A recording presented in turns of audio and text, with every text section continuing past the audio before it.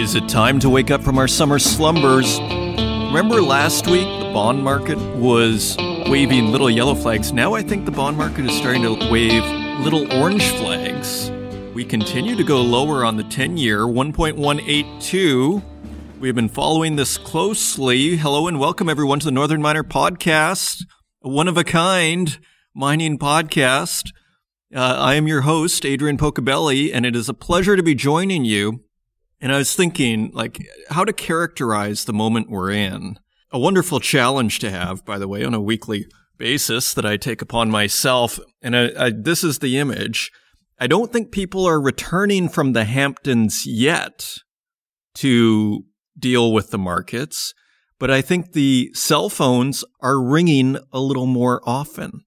Maybe there is a little more chatter about what's going on because, again, as we look at the tea leaves, because again, what do we see? And do not worry, folks, we are getting to metals. They provide a crucial puzzle piece to our narrative here. But the interesting thing about the 10-year is, what do we make of it?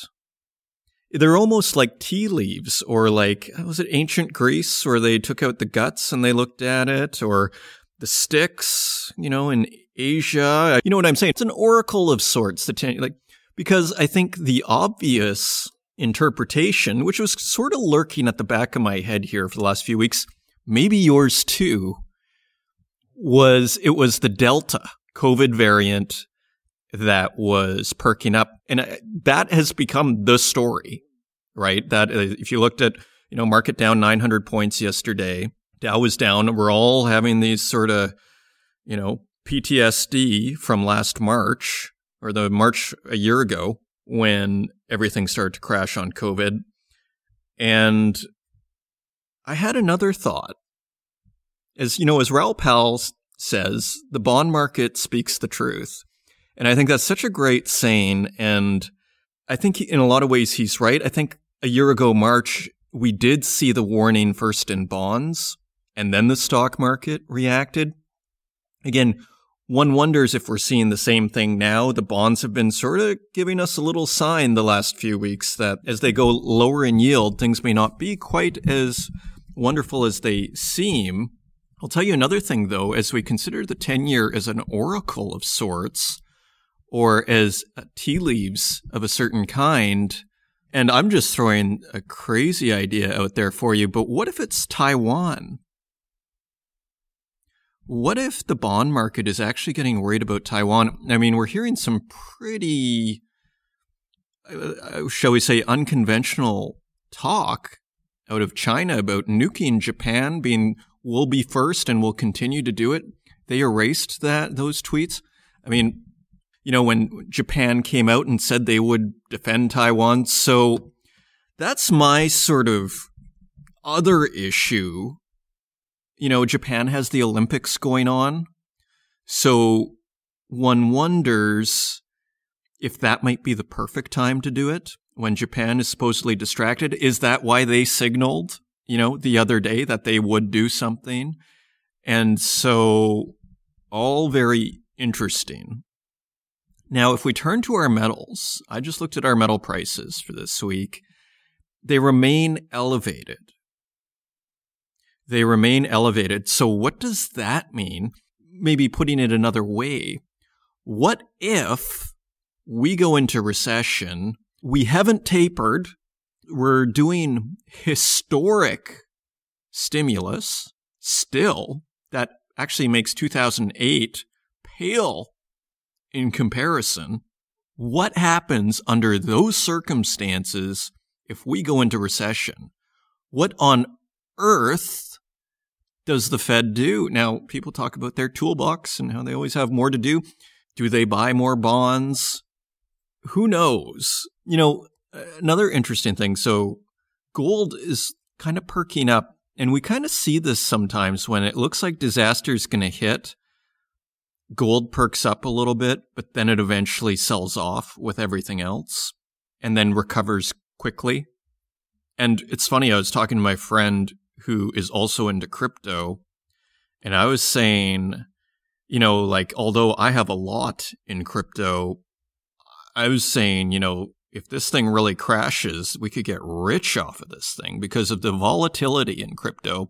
People say that's a criticism, but really, that's why you get these 5, 10, 20x. If you're into junior gold miners, I don't see how you can be into junior gold miners as an investor and not be in, the Disneyland of investing with crypto, because it's kind of like gold miners, but faster and more intense and more volatile. So, gold mining investors for another generation, maybe. I like both, but yeah. So anyways, crypto is so easy. I moved to Germany and getting stock accounts, everything, it's so complicated, this stuff. You get an app and it's just simple. No one's telling you can't take out your money. It's all your money. If you want to give $100,000 to send it over somewhere, you do it just like that. You try doing that with your bank. You see how many weeks it takes you. See how many forms, see how many people you have to talk to. And of course, they do that to protect you, in theory. And it probably does protect, but, you don't want, if someone takes your data, they can stop that. So, there's a trade-off, but I tell you, it feels like it's your money when you can do something like that. Anyway, we have an exciting episode coming up for you. I decided to take a look at Alcoa and Alcoa's earnings call. They're always traditionally kind of early, if not first, with reporting earnings. Earnings season is underway. And we had seen that story about aluminum in Russia and how Russia was kind of clamping down a bit, talk of inflation, all this sort of thing. So I thought, let's listen to Alcoa. And Alcoa is pretty interesting what they have to say. They had a record quarter, and China is very interesting stuff that actually backs up what Anthony Milowski was saying, that China is cracking down on pollution. As part of that, they're cutting back on their aluminum smelters. And so, according to Alcoa, as you'll hear in this conference call, this is quite bullish. And I edited this conference call for everybody just because, you don't necessarily need to hear every nook and cranny of the EBITDA earnings. So it is excerpts of the conference call, but you get the meat and potatoes of it. And so what Alcoa was pointing out is that China is actually a net importer of aluminum, which we probably kind of already assumed, but interesting to hear that from the CEO. And also, they are working on low-carbon aluminum. And that's a quote, low-carbon aluminum. And they have a special technique. They have mechanical vapor recompression. I guess that's a technique. And that can reduce carbon from a refinery by 70%. So all very, very topical. So I think you'll enjoy it. I kept it to about 15 to 20 minutes. So a nice, straight from the horse's mouth, educational view of what is happening in aluminum. If the car market is at the core of the global economy or one of the key sort of centers, then aluminum, I imagine, is right along with it as one of the main ingredients, from my understanding, of the modern day car. So with that, if you want to find us online, you can find us at northernminer.com. You can find us on Twitter at Northern Miner. You can find us on Facebook, LinkedIn, and YouTube, where we also host these podcasts. And wherever podcasts are available, including Spotify, Stitcher, and Apple Podcasts, and SoundCloud. And with that, let's turn to the news. And turning to the website, we have a few summer stories here for you today. We're going to turn to the Philippines first, who has changed its stance on the Depidio mine. This is by Cecilia Jamasmi. And it says here, Australia's Oceana Gold said the Philippines has renewed its contract for the Depidio gold and copper mine for another 25 years after almost 2 years of the operation being halted due to a dispute with the provincial government over the company's license to operate. The renewed financial or technical assistance agreement applies retroactively from June 19th, 2019, and keeps financial terms and conditions unchanged, OceanaGold says. It does, however, provide an additional 1.5% of gross revenue to be allocated to regional communities and provinces that host the operation. Shares climbed almost 3% on the news, closing at $2.46 Australian dollars, the highest price in July so far. OceanaGold kicked off renewal of the 25-year permit in 2018. After it expired in June 2019, the company kept Depidyo operating under a temporary license, but a blockade backed by the local government forced the Brisbane miner to suspend operations. A few weeks later, it also had to lay off hundreds of workers. I remember this. I think we actually had it on this program. And we have a quote from OceanaGold. The company's first operational priority is the rehiring and training of its Philippine workforce, which will include a focus on safeguarding workers from the current risks associated with COVID-19. They plan to start the Depidyo mine, as soon as possible, and operations will resume initially with the milling of stockpiled ore of about 19 million tons. And so that is happening in the ongoing saga of resource nationalism. What I consider the new relationship between mining companies and countries in general, particularly in what we might call more developing countries. They just want a bigger slice of the pie.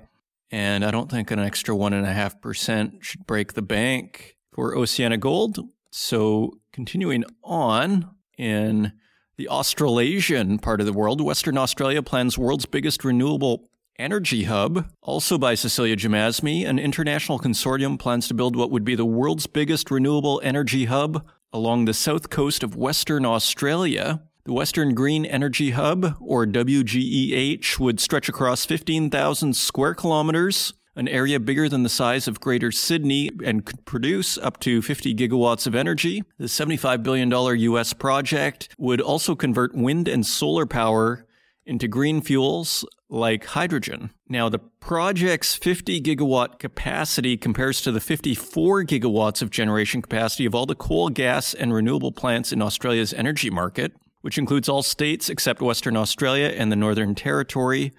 The country's largest coal plant generates just 2.9 gigawatts. So this is an ambitious project. Really, it sounds like they're trying to replace their coal and gas with green energy, 50 gigawatts. So 50 gigawatts versus the traditional 54 gigawatts for coal, gas, and other renewables. The group behind the proposal, including Intercontinental Energy and CWP Global, said the green hydrogen market will be worth $2.5 trillion by 2050.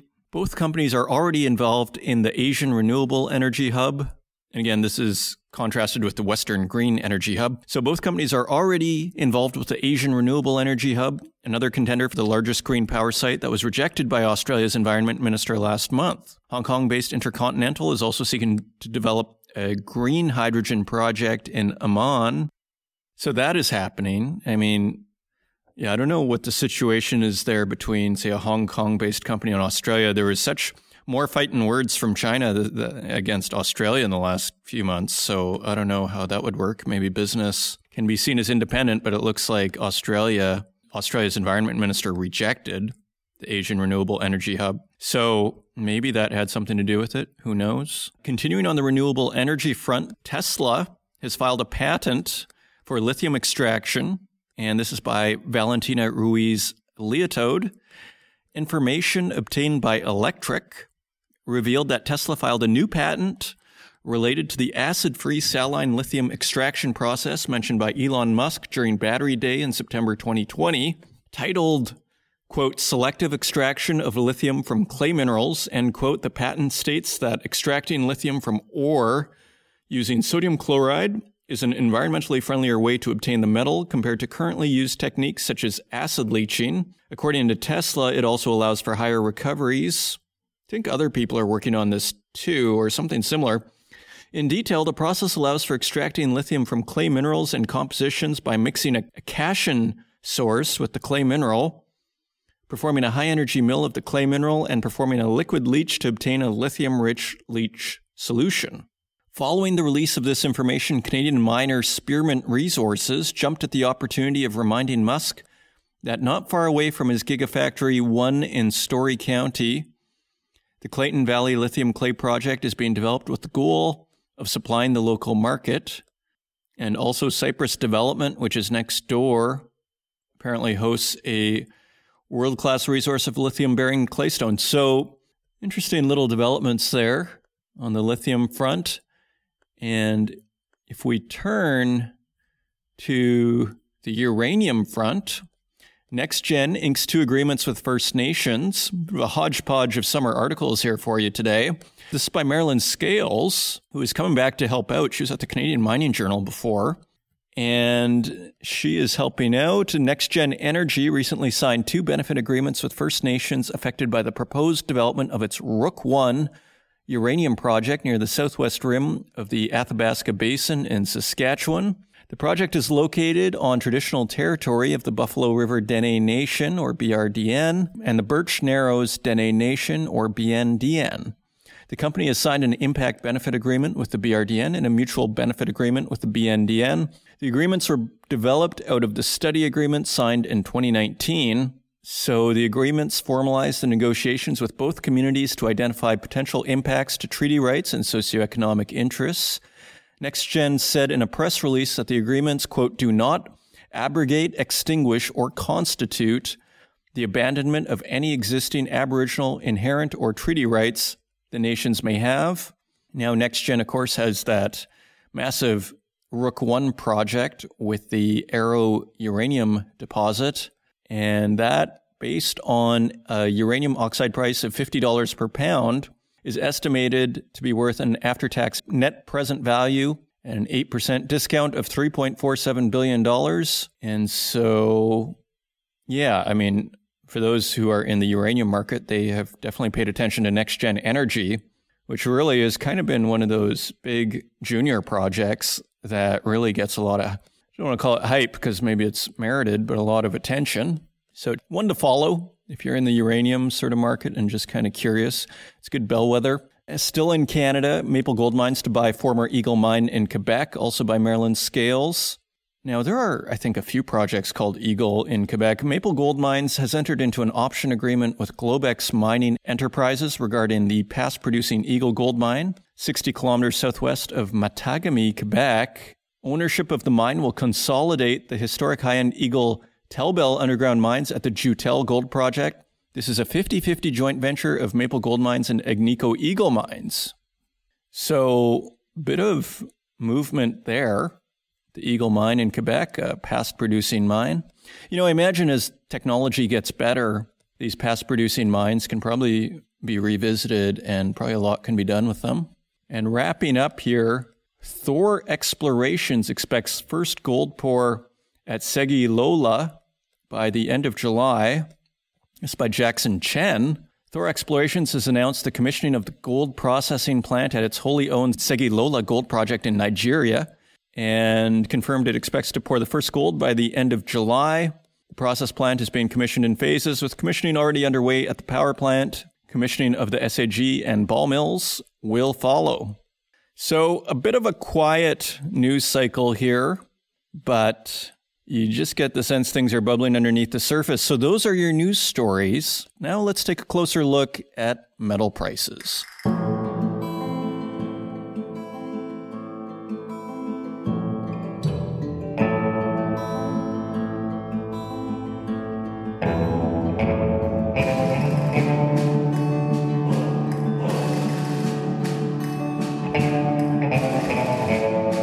Turning to metal prices, we'd like to thank our friends at mining.com/markets for providing us with these prices each and every week.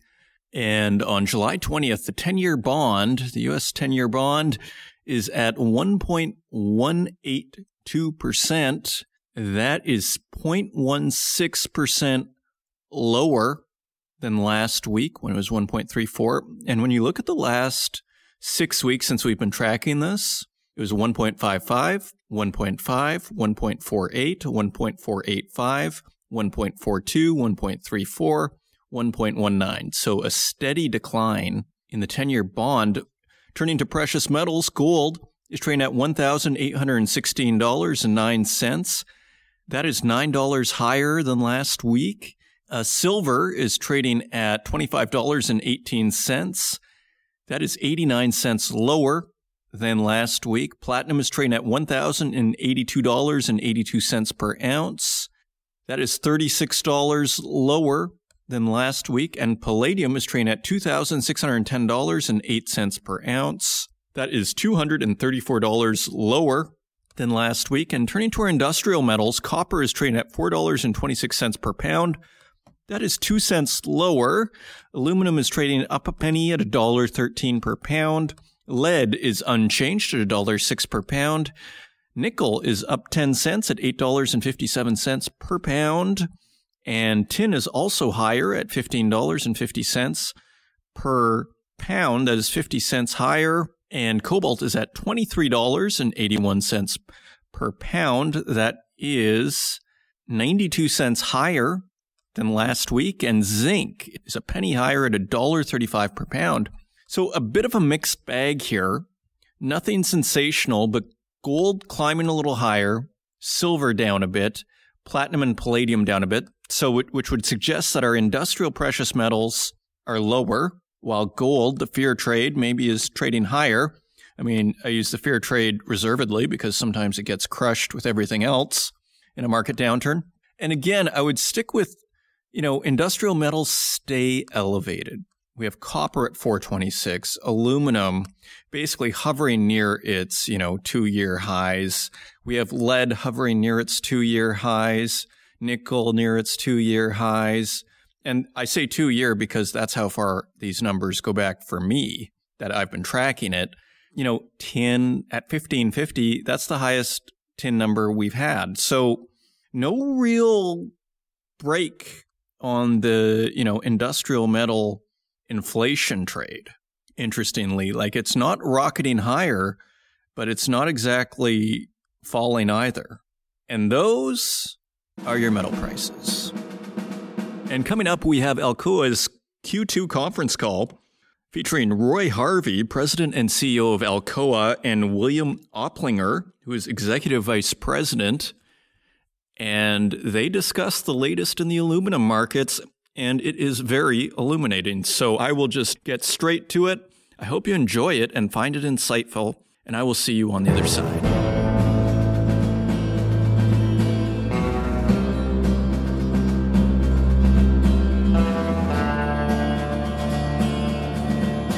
Thank you to everyone for joining our call.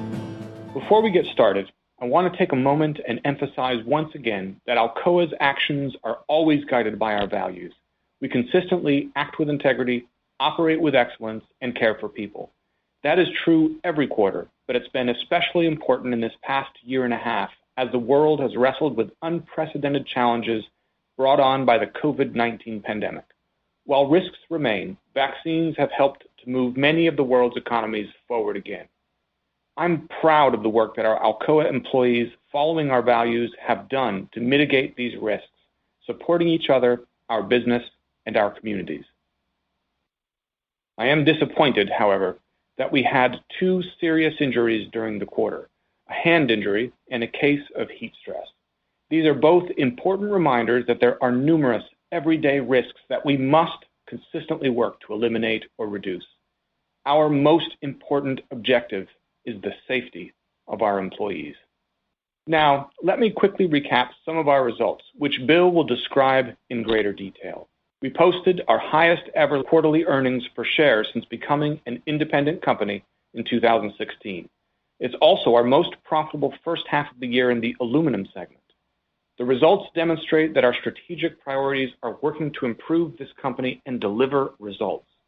It's a very good time to be in the upstream aluminum business, and it's a good time for Alcoa, with a company that is stronger now than any time since our 2016 launch.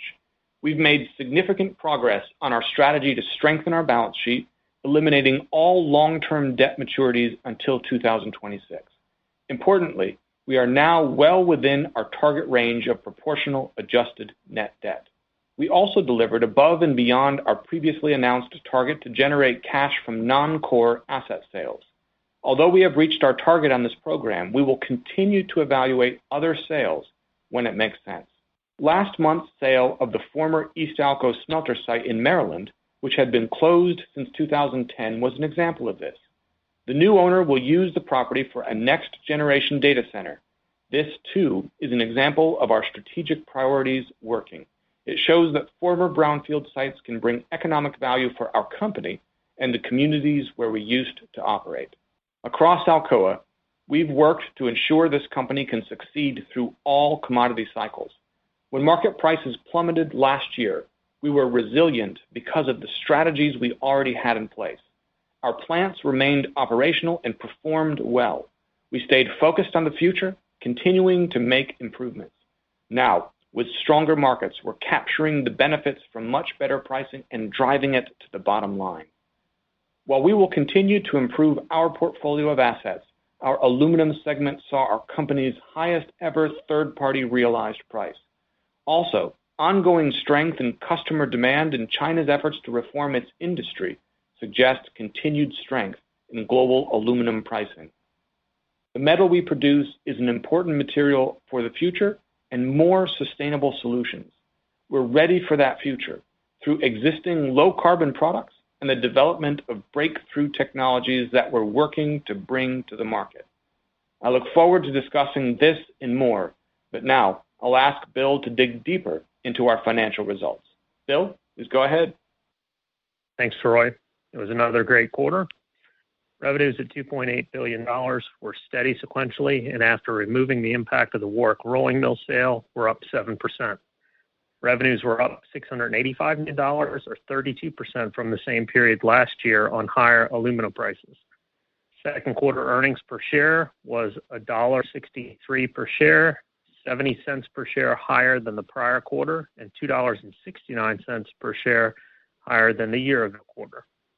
Adjusted earnings per share for the second quarter nearly doubled sequentially to a record $1.49 per share. Adjusted EBITDA, excluding special items, also increased, up 19% sequentially to $618 million, and more than triple last year's $185 million. A key reason for our record net income this year and a key differentiator from prior years has been the relative contribution of our aluminum segment. With modest income taxes and virtually no minority interest, more aluminum segment EBITDA translates to the bottom line compared to the other segments. In the first half of 2021, the segment provided 65% of Alcoa's total adjusted EBITDA, excluding special items, compared to 28% of the total in our previous best first half, 2018.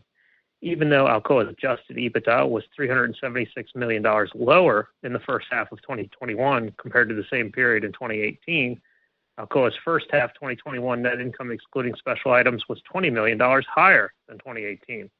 A similar dynamic also holds true for cash flows. Our pension and OPEB net liability has decreased $1.7 billion, or 55%, from the 2016 year-end balance of $3.1 billion to $1.4 billion. Liquidity is very good. Our cash balance was $1.65 billion at quarter end.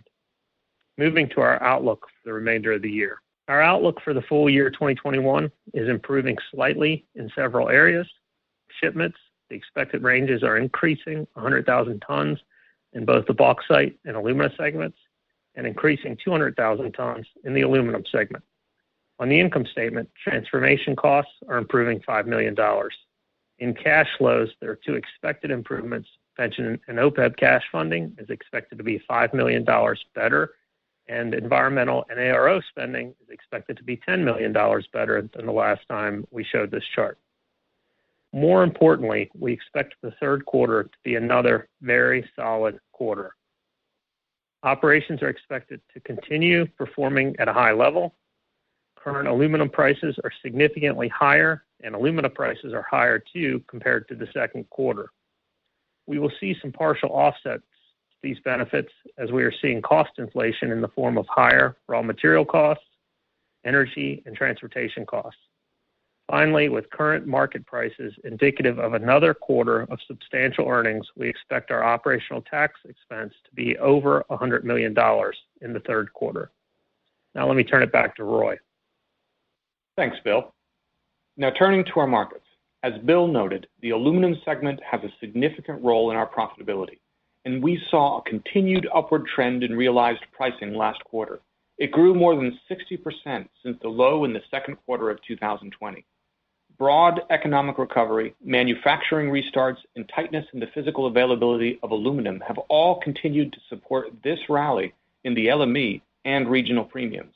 We have observed strong macroeconomic trends, including positive GDP and industrial production in many of the world's leading economies.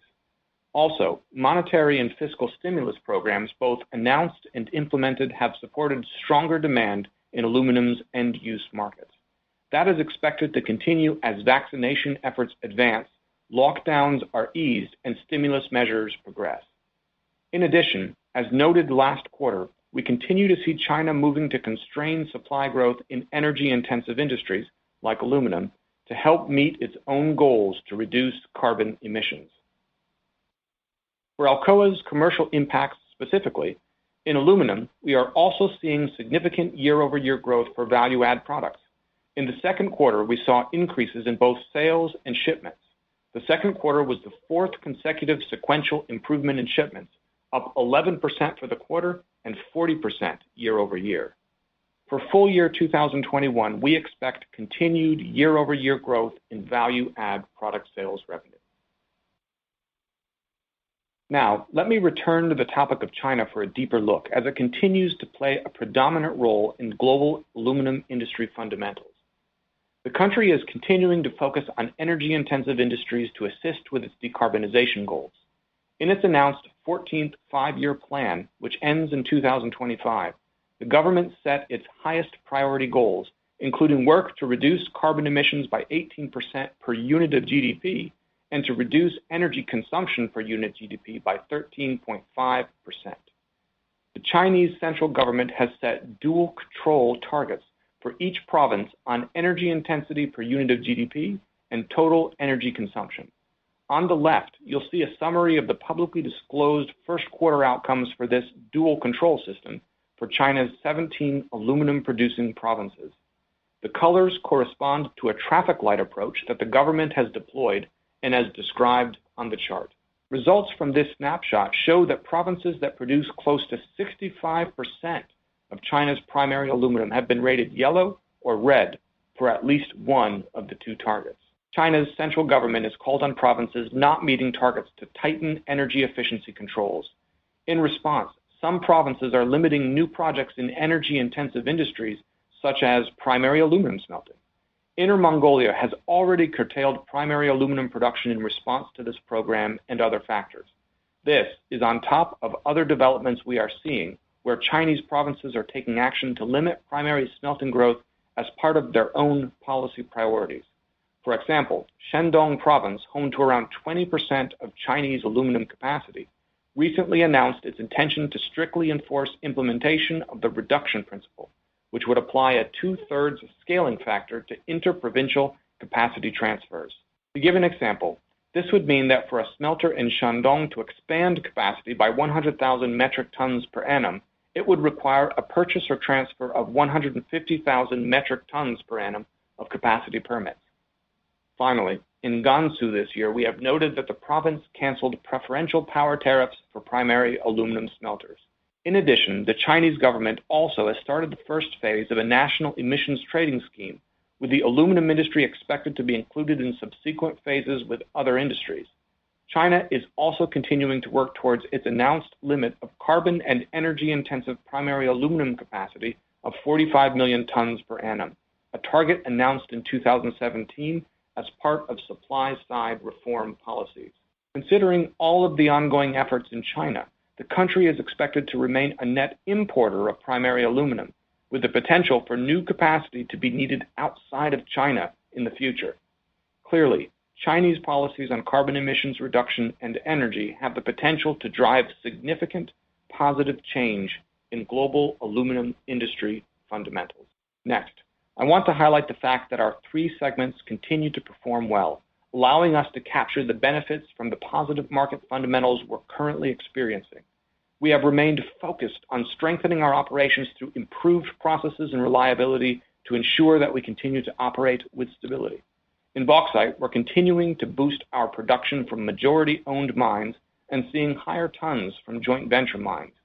In Western Australia, we reached a major milestone earlier this year for our Willowdale mine, relocating the hub to a new region known as Larigo. Transferring to this new region included a highly engineered process that involved moving an 850-ton crusher. It was an impressive project, and I congratulate the team for a safe and successful move to this new region, which will be used for the next couple of decades. In alumina, we're maintaining production at near record levels for the world's most cost-competitive refinery system. We've continued to improve our processes to reduce bottlenecks and operate efficiently. In aluminum, we're benefiting from the restart of the ABI smelter in Bécancour, Quebec, that was fully completed last year, albeit partially offset by the Intalco curtailment. Now, let's turn to some of our achievements in the first half of the year. First, as mentioned earlier, we overachieved on our goal relating to the sale of non-core assets while continuing to evaluate future opportunities. We also made progress this year in our portfolio review, which includes opportunities for significant improvement, curtailments, closures, or divestitures. Earlier this year, we were pleased to announce the repowering of our Portland aluminum smelter in Australia. From a financial standpoint, as we noted, our balance sheet is in the best shape since our launch as a standalone company due to the actions we've taken. Today, we have more flexibility to execute on Alcoa's strategies. From a sustainability perspective, we are well positioned in an evolving marketplace that is placing greater emphasis on low-carbon products. In June, we shipped the first commercial loads of EcoSource, the world's first and only low-carbon smelter-grade alumina brand. This particular product, which is part of our Sustana family, leverages our leadership as the world's largest third-party provider of alumina with a refining system that has the globe's lowest average carbon dioxide intensity. While we have a strong position currently in our industry with the most comprehensive line of low-carbon products, we're also leading in the development of next-generation technologies. We developed a zero-carbon smelting process that helped create the technology basis for our ELYSIS joint venture. The technology eliminates all direct greenhouse gas emissions from the traditional smelting process, producing instead pure oxygen. Metal produced from this ongoing R&D project has already been used in commercial products, including from the deal we announced earlier this year to supply metal for the wheels used on Audi's e-tron GT, the company's first electric sports car. The ELYSIS joint venture is now ramping up the technology and began construction last month on commercial-sized inert anode cells in Quebec, which will complement the ongoing work at Alcoa's Technical Center near Pittsburgh and at the ELYSIS Research and Development Center in Quebec. Also, we announced in May that we're investigating the application of a technology known as mechanical vapor recompression, which has the potential to reduce a refinery's carbon footprint by approximately 70%. It would use renewable energy to capture waste heat and produce high-pressure steam, which would then be used to provide a refinery's process heat, displacing the use of natural gas. The Australian Renewable Energy Agency has provided funding for testing. If successful, by the end of 2023, Alcoa of Australia would install a mechanical vapor recompression module at the Wagerup refinery to test the technology at scale. We will continue to progress in the second half of the year. We're continuing to pursue a solution for our San Ciprián smelter in Spain, including working with the workers' representatives and government stakeholders on a sales process for that asset. In the state of Texas, we continue to work on the sale of the former Rockdale site, known as Sandow Lakes Ranch. The real estate listing includes more than 30,000 acres with significant water rights. From a financial perspective, we are focusing on capital allocation in light of the improvements we've made to our balance sheet and the evolution of our product markets. We will remain committed to executing on our advanced sustainability priority through our continued development of breakthrough technologies and a focus on growing sales from our Sustana line, which will help our customers lower their carbon footprint. We will continue to improve our business by executing on our consolidated capital expenditure budget for 2021 that includes both sustaining and return-seeking projects. Next month, we intend to begin construction on one of the sustaining capital projects at our Poços de Caldas refinery, where we will implement technology we first adapted in Western Australia. Known as residue press filtration, it saves water and reduces the use of land required to store residue. From a return-seeking perspective, we're also working on a project at our Deschambault smelter in Quebec, boosting amperage to enable lower costs and increase the smelter's annual production capacity by approximately 10%. The project is expected to be commissioned by the end of the year. Before we close our formal remarks, I want to emphasize again the significant progress we've made, not only since the inception of our company, but the accelerated progress during these last several months. Our facilities are consistently operating well, capturing the benefits of this much improved market. We demonstrated resilience through the challenges of 2020, and we have the operational know-how, structure, processes, and systems to succeed. With a significantly improved balance sheet, our company is positioned well for the future. Yet we will continue to push to perform even better. Relentless and continuous improvement is the Alcoa way. Finally, we are proud to be a values-based company with leadership in environmental, social, and governance practices. And we will continue to lead with breakthrough technologies, processes, and products for a more sustainable future. Thank you once again for your time today.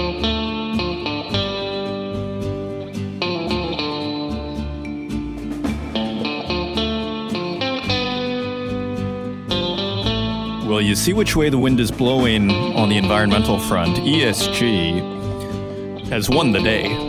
And just stating the obvious here in our outro, so thank you once again for listening. If you want to help out the podcast, you can share it with your friends, anybody in geology students out there. And you can also share it online on Twitter. If you tag us, you will get a retweet. Thanks once again for joining the show. Hope you're having a wonderful summer. And until next week, take care.